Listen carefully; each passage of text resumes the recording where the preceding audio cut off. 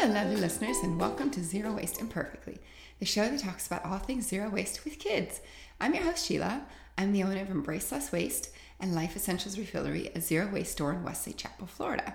Our show is short, sweet, and to the point. This morning, I assume it'll be pretty quiet. Everyone's still asleep. We'll see how it goes.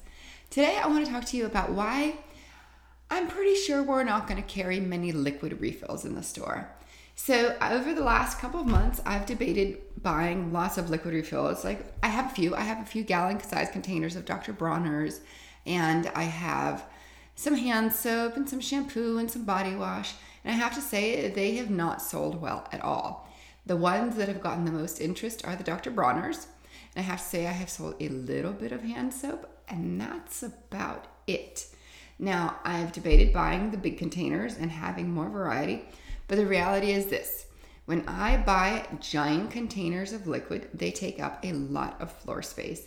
And then, I'm sure you've seen it, you go to the grocery store or you go to Bath and Body Works, there's variety. People like variety. And if you don't give variety, people tend to not buy. Or they say, no thanks, and then they don't make a purchase. So, if I wanted to sell liquid soaps, let's say liquid shampoo, I have to have at least a few varieties of shampoo, which means I have to have a few 5-gallon buckets of shampoo, and then I need a few 5-gallon buckets of conditioner. In 480 square feet, you can't fit a few of anything without it being overwhelming because there's just not space. And then, so this is where the whole thought process is. Okay, first I have to call somebody or place an order online to have 5-gallon buckets shipped. Now these 5-gallon buckets are heavy, so the shipping is tremendous. And then these 5-gallon buckets get here. I may or may not find somebody that does closed loop, and those that do closed loop are very expensive. Now those costs have to be shared, of course, so that means the price per ounce will be rather high, and that someone's paying for that. And then you're going to buy it, and I'm going to have these empty containers. So if it is closed loop, I will have to pay for shipping for this container to go back to the store, which again is not good for the planet. Yes, it's good that it's being returned and being reused, but I'm shipping it halfway across the country, which is not good. And then they're going to wash it, and they're going to fill it back up and ship it back. Again, not cheap, not necessarily the best way of doing it. Or I could just have a solid that can be mixed with water to turn into a liquid. And that is what I'm leaning towards.